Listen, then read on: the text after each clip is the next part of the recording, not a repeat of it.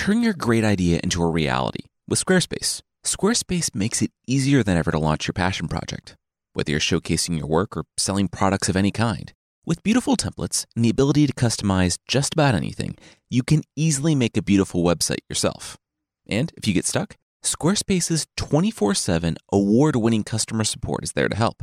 Head to squarespace.com/myths for a free trial. And when you're ready to launch, use the offer code MYTHS to save 10% off your first purchase of a website or domain. This week on Myths and Legends, it's a story from Slavic folklore about Prince Ivan and Bulat the Brave Companion, where we'll learn all about how to find the best horse with a karate chop and how you should free the most dangerous sorcerer in your father's dungeons because he offered you a new car. The creature this week is the slimy, hairy guy who's watching you from your windows right now.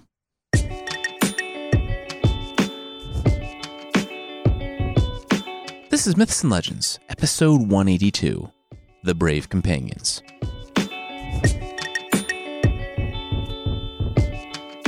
This is a podcast where I tell stories from mythology and folklore. Some are incredibly popular stories you think you know, but with surprising origins. Others are stories that might be new to you, but are definitely worth a listen. As I said, we're back in Slavic fairy tales for a standalone episode.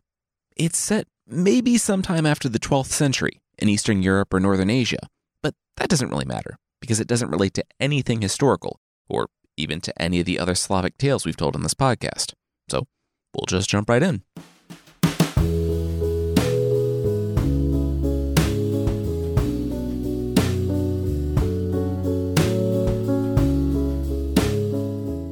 There was once a Tsar named Chodor, which, I know, let's just get past it. Anyway, Tsar Chodor had one son, and if you're a fairy tale Tsar, and you have a son, is there really anything else to name him?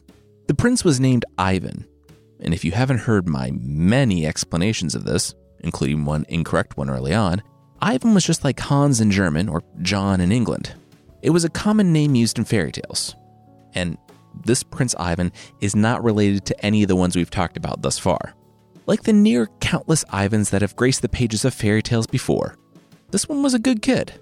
His father doted on him, but also prepared him for the work of being a medieval Tsar. It didn't come as a surprise to Chodor when Ivan heard the call to adventure, the desire to ride off to faraway lands, put what he had learned to the test, and bring honor to the name of himself and his father. Despite the kingdom's future being pinned on this one guy, the Tsar let him go. But first, he would have to choose a horse. As Tsarevich Ivan entered the stable, he knew the horse for him would be the one on whose back he laid his hand, but didn't drop to his knees. And I know, those conditions seemed as arbitrary as they were specific, but when horse after horse dropped to its knees at the touch of Ivan's hand, the young man sighed. Well, can't just take a different horse. But these were all the horses in the kingdom, so it was moping time. As we all do, Prince Ivan took his crossbow, his favorite crossbow bolt, and roved around the fields to drive away his sadness, because nothing drives away sadness like firing randomly at small animals. And that's what Ivan did. He saw a swan, and just before it took off, Ivan took the crossbow, braced it, drew back, put the bolt in, and leveled it at the swan, who was now in the air. He pulled the trigger, and his favorite arrow completely missed the swan, going off into the forest. I'll be honest, I don't get Ivan having a favorite arrow, so I definitely don't get why he shot it randomly at a swan as a sort of medieval pick-me-up, and then just started crying when, searching the field, he could not find the favorite bolt. It had been a tough day for Ivan. First, a horse didn't meet his exacting and arbitrary specifications, and now his favorite crossbow bolt was gone, because someone, and Ivan wasn't naming names, decided to shoot it at a swan for no reason. Ivan quickly stopped looking, and ended up just wandering around the fields weeping, which, cry it out, Ivan. When he heard someone calling him from far off. Ivan Tsarevich! Come here, Ivan Tsarevich! Ivan stopped weeping and wiped his nose. What? Who was that? He followed the voice for a long way, still calling his name from some unseen place, until the voice was right next to him. Ivan gasped and turned. It was a prison cell built into the side of a hill. Even with the prisoner calling his name, Ivan still almost missed the iron lattice that hid the inside of the man's cell. An arm emerged from the iron, with a hand beckoning Ivan toward the stranger, toward the eyes, looking out from the darkness of the cell. How do you know my name? Ivan asked, keeping his distance, with his hand on his crossbow for comfort. The smile flashed from the darkness, and the man inside replied, this is a Slavic fairy tale. You say Ivan Tsarevich enough times and someone's going to come running. But no, I know you. Well, not you, of you. You're the son of Tsar... What was his name again? Chodor. What's got you down, buddy? Ivan explained to the man left to rot in a prison under a hill that he was having the worst day. First, he couldn't find a horse that pleased him, and now his favorite arrow had been lost. Just the worst time anyone has ever had ever. The smile flashed again from the darkness as the hand dipped back into the cell and emerged with a crossbow bolt. Ivan's favorite crossbow bolt. Before Ivan could say anything, the stranger said that he could get Ivan a horse, and he would return the crossbow bolt that nearly killed him when it bounced into his cell, but he wanted something in return. Anything you ask, Ivan said, eager to get the crossbow bolt back that he had pointlessly shot at a swan not an hour ago. Okay, quick pointer. As royalty, you're going to want to stop responding to requests with an immediate blank check. Bad guys might take advantage of that. All I want, though, is my freedom. Ivan shrugged. Sure. And who was he? A face emerged from the shadows, wizened and mad. Him? Oh, he's a bad guy. He was. 33 years of solitary confinement under a hill has a way of mellowing you out a bit. A while back, he had been known as Bulat the Brave Companion. He was a famous robber.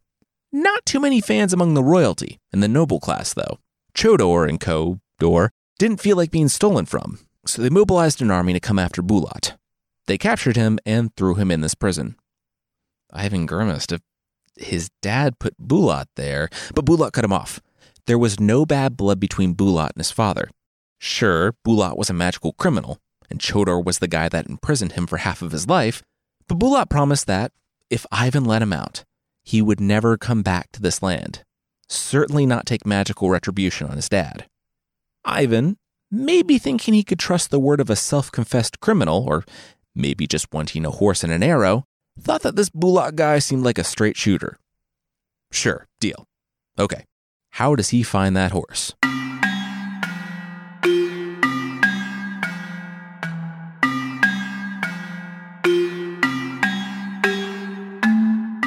As Ivan walked the plains, reading the notes he had written on his hands, he must have thought that he should get out more. There was not only a prison that held a once-in-a-generation magical criminal, but enchanted stables, all within like a 15-minute walk from his father's city. He looked for the 3 oak trees in the field, and when he found them, he brushed away the leaves in the middle, revealing an iron hatch. He had followed Bulat's advice and gone home to the city to get a hammer because, once he climbed the ladder under the hatch down into the dark, he found himself looking at a sequence of 12 locks in a row. Because these locks had been sitting there for the better part of 3 decades, and Ivan had a hammer, it was 12 whacks and 12 broken, rusted locks before Ivan was looking at it. At him. At the armored stallion standing before him. Ivan held his breath as he placed his hand on the horse's back.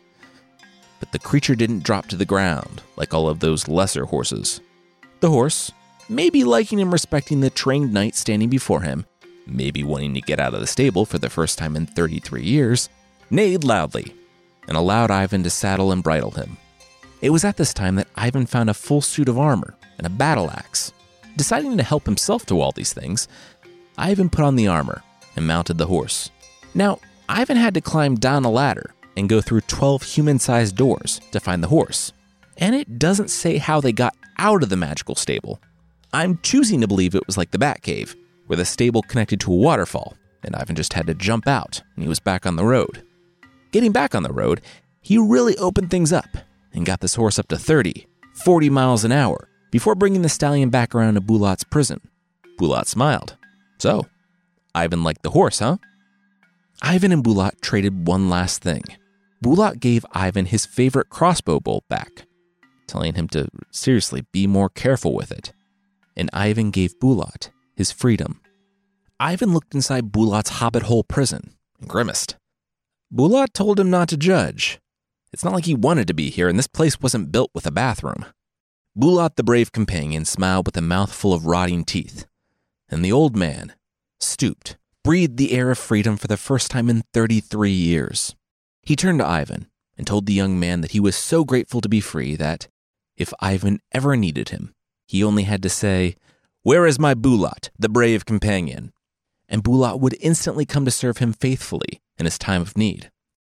Ivan, the armored knight, looked down from his steed on the stooped and stinky old man. "Yeah, sure. Thanks?" Bulat smelled his breath. Ooh, you know what? He should freshen up a bit. He turned and, to no one in particular, cried, "Sivka Burka, he, fox of spring, appear. Like a grass blade here, stand before me." A horse appeared beside him, and Bulat crouched down. The horse shrank as the horse climbed into Bulat's ear, ate and drank his fill, and then climbed out the other ear. It said that, when the horse was fully out of Bulat's ear, Bulat became, quote, "such a handsome youth as no one can imagine. No pen can describe, and no story can tell." So I guess I'm off the hook for that one. Bulat mounted his horse, said he would be seeing Ivan, and galloped off, fulfilling his other promise to leave Chodor's land forever.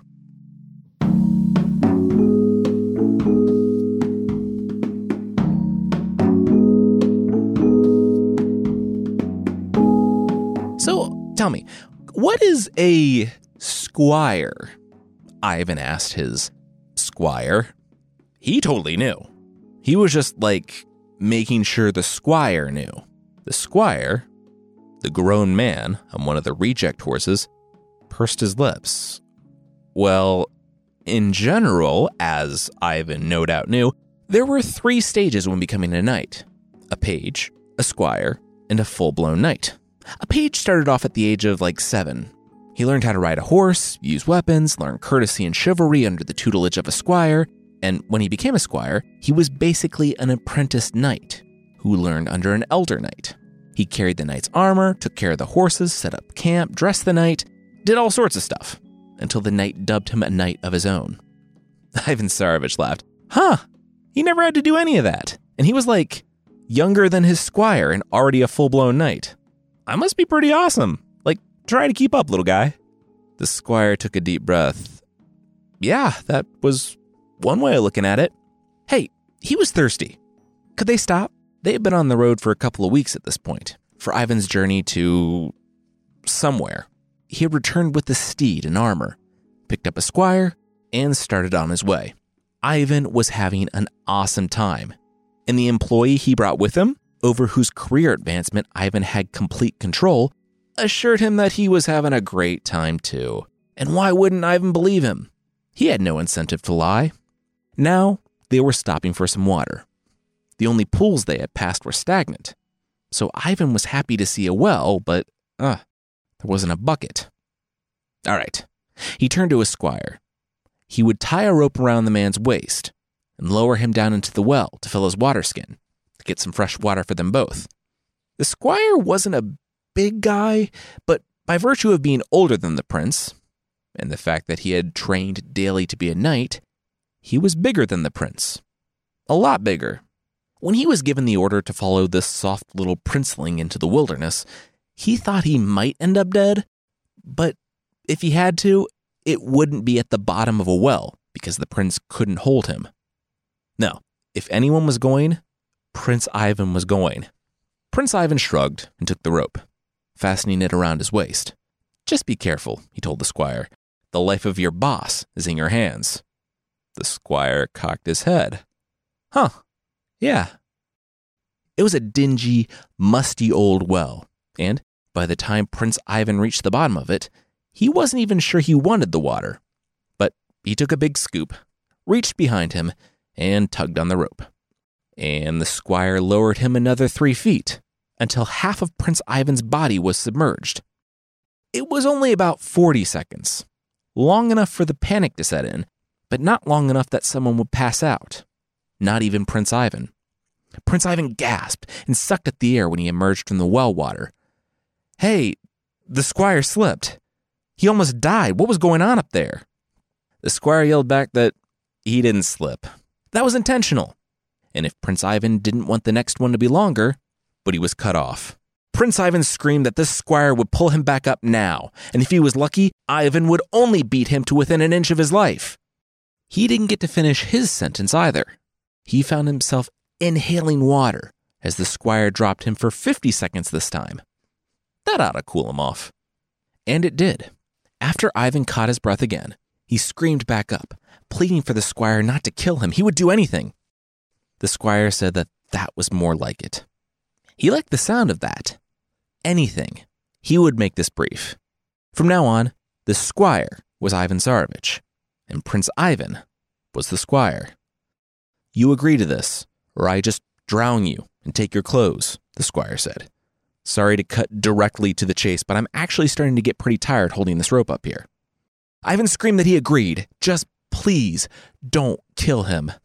When Ivan made it to the top of the well, he found the squire standing there, sword pointed at him.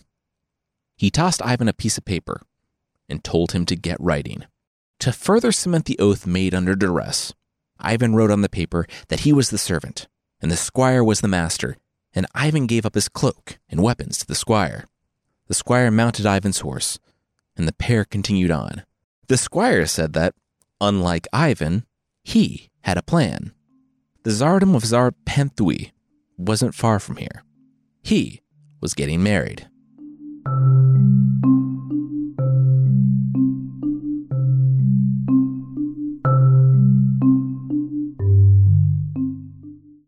We'll see what fake Ivan's plans are, but that will be right after this.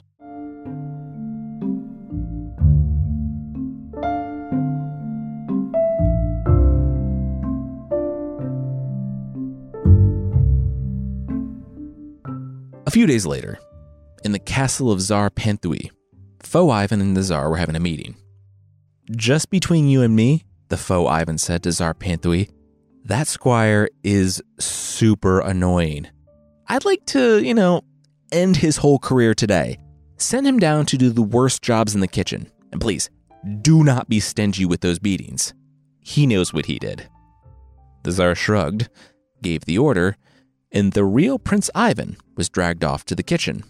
"You're kind of older and bigger than I thought you'd be," Tsar-Panthui said, grinning as he looked at Prince Ivan.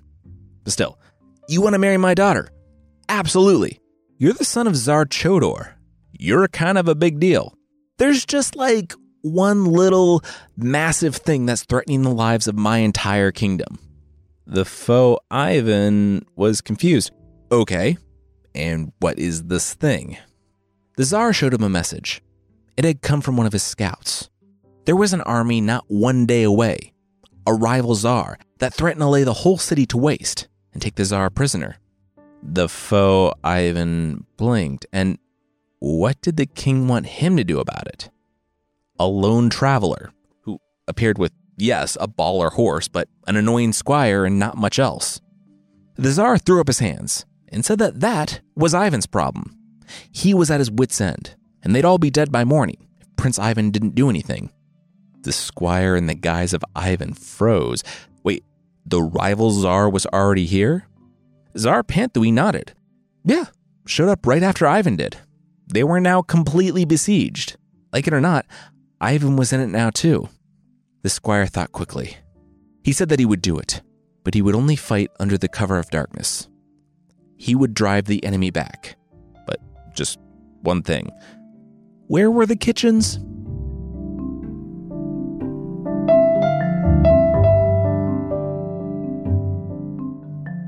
Yeah, no, hard pass, the real Ivan said, as the pair stood in the shade of the courtyard.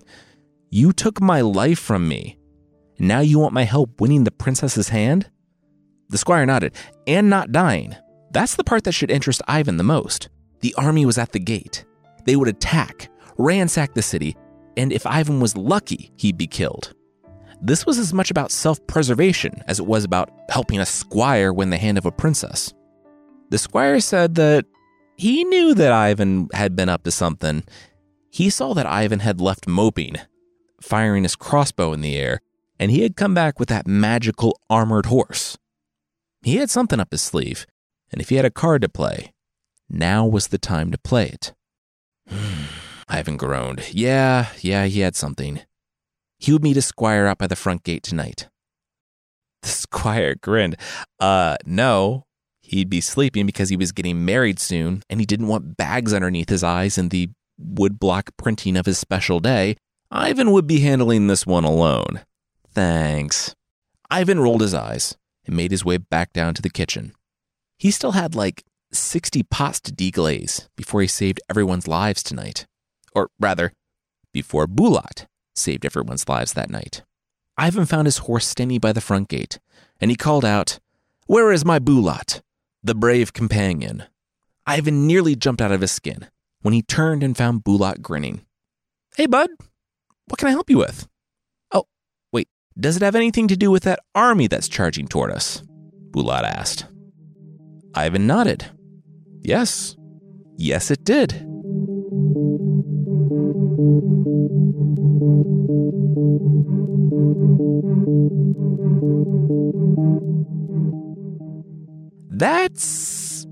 That's a lot of bodies, Ivan, the Tsar said to the foe Ivan as he looked out on the field the next morning. "Yeah, I'm thinking it's 90K, 100K, all in one night. It might be a new record, maybe. And yet you look so well rested," the Tsar remarked, looking his son-in-law-to-be up and down. Foe Ivan shrugged. What could he say? He was the complete package. All right, so was he getting married or was he getting married? He was getting married, but the wedding wasn't like most fairy tale weddings. There were weeks of planning that went into this one. 2 weeks, exactly. It was on the eve of his wedding to the Tsarina, the princess, that, once again, the fires of the enemy burned outside of the gate. The enemy Tsar had returned with a fresh army and besieged the city. Fake Ivan had to, once again, find his way to the kitchens. Their lives were at risk, blah, blah, blah. He needed a favor. And he got it. Ivan summoned Bulat. The two attacked, and once again, they drove back the enemy forces. When the foe Ivan approached the Tsar the following day, he asked if, they might have the wedding now? This kind of was starting to smell a little funny to him. The Tsar shook his head. Everything's on the level, but he thought the whole attack was just going to be like a one-off thing. But this was a fairy tale, and things either happened one time or 3 times. So sit tight, and when the enemy king returns, work your probably actual magic again. And you can marry my daughter. Cool? Cool. The foe Ivan sighed. He felt like he was being used by this ill-prepared Tsar, and he only liked people being used when he was the one doing the using.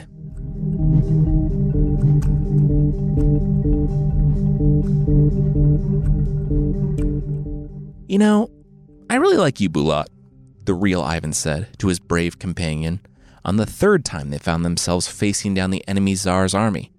The Tsarmy, if you will. Bulat looked at Ivan. Really? Ivan shrugged. He had been waiting to say that for weeks, and he'll admit it did sound funnier in his head. When the battle was finished, and Bulat was pulling a sword from the enemy Tsar's chest, he turned to his young friend, Prince Ivan, and said that he was proud of the man. Selflessly fighting on behalf of a kingdom he would never rule, Ivan slapped Bulat on the back. He said that he loved the weirdly powerful stranger. This was the start of a beautiful friendship. Bulat paused. All right, well, he was leaving town forever. Ivan held up a finger, took a big swig from his water skin, and then spit it out. What? Bulat said that he was super grateful that Ivan released him from the prison. Like, killing 300,000 people almost single-handedly grateful. I mean, do we even know the politics of why this enemy Tsar was attacking? I don't. Are we the baddies? Who's to say? Regardless, it gets difficult to have a life when you have to show up anytime someone says, "Where is Bulat, my brave companion?" It's been fun, but I should be going. I was in jail for 33 years and I want to start building a life. I have a line on a 10,000 ruble loan, which I can't remotely pay back. Ivan said that sounds like the start of another story. More like the middle of someone else's story where I swoop in and, with extreme violence, save the day. That is very much your thing, Ivan said, and smiled. He thanked Bulat the Brave, once again, for his help in rescuing the kingdom ruled by Ivan's duplicitous squire. But Bulat said he would never forget the man. Before leaving to take out a high-interest loan with unfavorable conditions he was in no way capable of paying back. And if you're wondering why all of this loan talk is coming out of nowhere, it relates to the next major time the character named Bulat would appear in Slavic folklore. And we actually covered it way back in episode 5b, when he helps yet another Prince Ivan kill Koschei the Deathless, once and for all. Because of how these stories generally go, it's probably not the same Bulat the Brave, but it's fun to pretend. Ivan returned to the kitchens after saving the kingdom, frustrated but honor-bound to his word not to reveal the false prince. Days passed, and then weeks, until there was a flurry in the kitchen. The royal wedding between the princess and the kingdom's savior was at hand. Ivan prepped, cooked, and cleaned like a madman, and when everything was done, perfectly and ahead of schedule, he had a request for his boss, that he go up and see the wedding feast. The boss looked over everything Ivan had done and shrugged. You know what? The kid had done a good job. Sure, he could go up and see the fruits of his labor. But Ivan wasn't going up to look at the food. He was going up to see Surya, the princess. He looked at the grand banquet and nodded. Even just a few weeks ago, this would have filled him with rage. This was his birthright. He deserved this. He was better than a lowly kitchen worker. But Ivan realized now that he hadn't deserved this. And he wasn't better than anyone. He had won a birth lottery and thought that enabled him to treat the rest of the world like dirt. He simultaneously thought that he deserved every bit of honor and gold because of his name, but also that he would be nothing without it. He also realized that neither of those things were true. He saw that he could lose it all and be just fine as himself, as simply Ivan. He had lived among the people, as one of the people he had looked down upon his whole life. And he realized that he wasn't different from them at all. They were people too, worthy of the same respect and dignity of a prince. He looked on this scene that would have made him indignant when he first arrived, and realized just how far he had come. He was going to be okay. He would have enough money for a horse soon, and then who knew what the wide world held for Ivan? He sighed, met eyes with the princess, nodded, and left the ball. He didn't make it as far as the courtyard before he heard the shouting and felt the hands grip his shoulders and arms. He was dragged back into the hall, where he was tossed in front of the princess. "You're not who you say you are," she accused. Ivan stood and brushed himself off. He wasn't from the kitchen? She considered it. Okay, he was from the kitchen, but he wasn't a squire. He was her husband. The court gasped. The Tsar stood. Both Ivan and foe Ivan froze. The Tsar boomed, "What was the meaning of this?" The princess said that the man her father had forced her to marry wasn't actually a prince. He wasn't even the one who saved the kingdom on 3 separate occasions. That was the man whose place he took, the true prince, the man from the kitchens, who stood before all of them now. It wasn't until she saw his face that she knew. The Tsar stroked his beard. And how did she know this? Was it because of his royal nature, his royal blood that had no option but to cry out from behind this peasant facade? The Tsarina, the princess, blinked. No? It was more so that she overheard the false Ivan pressing the real one into service the first night in the courtyard. "Oh," the Tsar said. "Yeah, they were talking really loudly right underneath my window," the Tsarina continued. The Tsar turned to the real Ivan, still in the center of a ring of guards. "Well?" Ivan shook his head. He was honor-bound to neither confirm nor deny what the Tsarina was saying. The Tsar turned to the foe Ivan, seated next to the Tsarina. "And what did he have to say for..." "Wait, he was gone? He was gone. Even though he might have been able to talk his way out of this, despite, for some reason, getting it all in writing, that being extremely incriminating, he figured the safest thing to do was take the dowry, take Ivan's sweet magical horse, and just go to the next kingdom over. I mean, he was the faux heir apparent to a Russian czar. He would just hire a squire, be careful around wells, and that was that. The czar was enraged. A conversation where his daughter didn't actually see the two men talking and the faux Ivan ducking out of the room, that was all the proof he needed to declare his new son-in-law an outlaw. He turned back to the real Ivan with a conciliatory tone. He was so... Wait, he's gone too? Ivan was gone. When his squire was declared an outlaw, he knew there was something he needed to do, a score he had to settle. He rushed to his cot in the kitchens and overturned it, revealing his pack, his crossbow. He raced up to the wall, heart pounding, breathless, but he made it in time. There, just outside of the gate, was the squire on his horse. Even though the squire spurred the horse onward, Ivan could see that his stallion was resisting the imposter. Ivan smiled. There was still time. From his pack, Ivan drew his favorite crossbow bolt. He drew back the crossbow, put the bolt in, and aimed. This was the crossbow bolt that had started all of this, and this was the one that would end it. This time, it would find its target. He yelled for all the men on the wall to stand down. This one was his. Ivan exhaled and pulled the trigger. And he missed. By a lot. The squire continued riding. Wow, it's like you weren't even pointed in the right direction, the soldiers at the wall remarked. Oh, well, almost hit that swan over there, though. All right, guys, on 3. And on 3, every crossbow bolt shot from the wall hit its mark. The squire dropped to the ground as a crossbow bolt pincushion. It was over. When Ivan returned to the hall, he found the royal family rejoicing at the news of the squire's execution, and Ivan took a seat in the chair that was still warm from the imposter. They resumed the ceremony and day as if nothing had happened, and Ivan and the princess were married.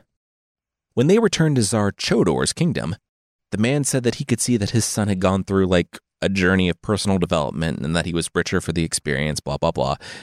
Welcome back. But Prince Ivan was. He had learned that each person, from the lowliest servant to the richest czar, was worthy of dignity and respect, and his kingdom and rule was better for it.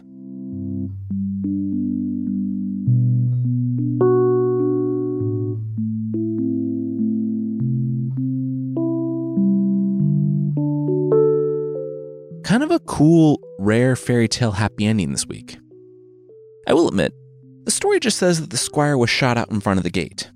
That bit about the horse and the favorite crossbow bolt at the end, that was my addition. Because the two things that were so important in the first half of the story are just, never mentioned again. I thought it would be a fun way to kind of tie it back in and end at the beginning. If you like the podcast, we also have a little shop. It's a fun way to help support the show, get cool stuff, and for a limited time, we're offering something just for graduation. Handwritten, personal messages from us to the graduate in your life. Plus a few bonus gifts. Check out this and the other stuff we make at shop.bardic.fm.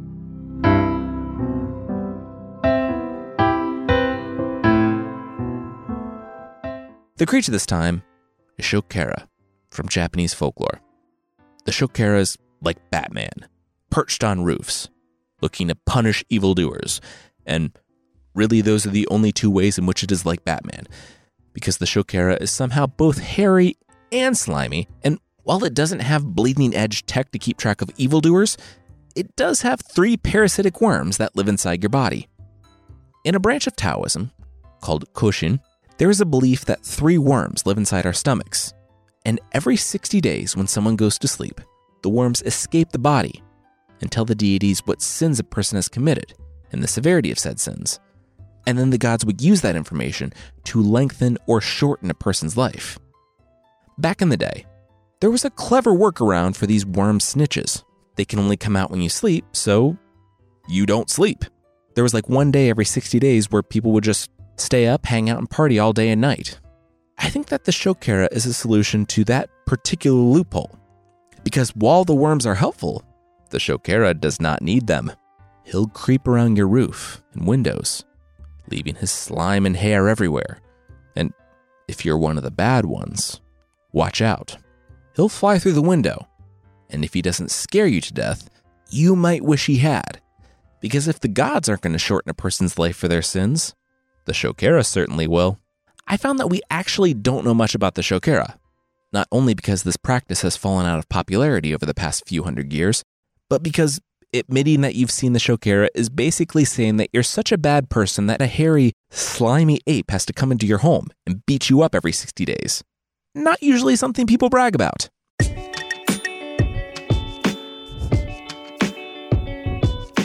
That's it for this week. Myths and Legends is by Jason and Carissa Weiser. Our theme song is by the band Broke for Free. The Creature of the Week music is by Steve Combs. There are links to even more music in the show notes. Thank you so much for listening, and I'll see you next time.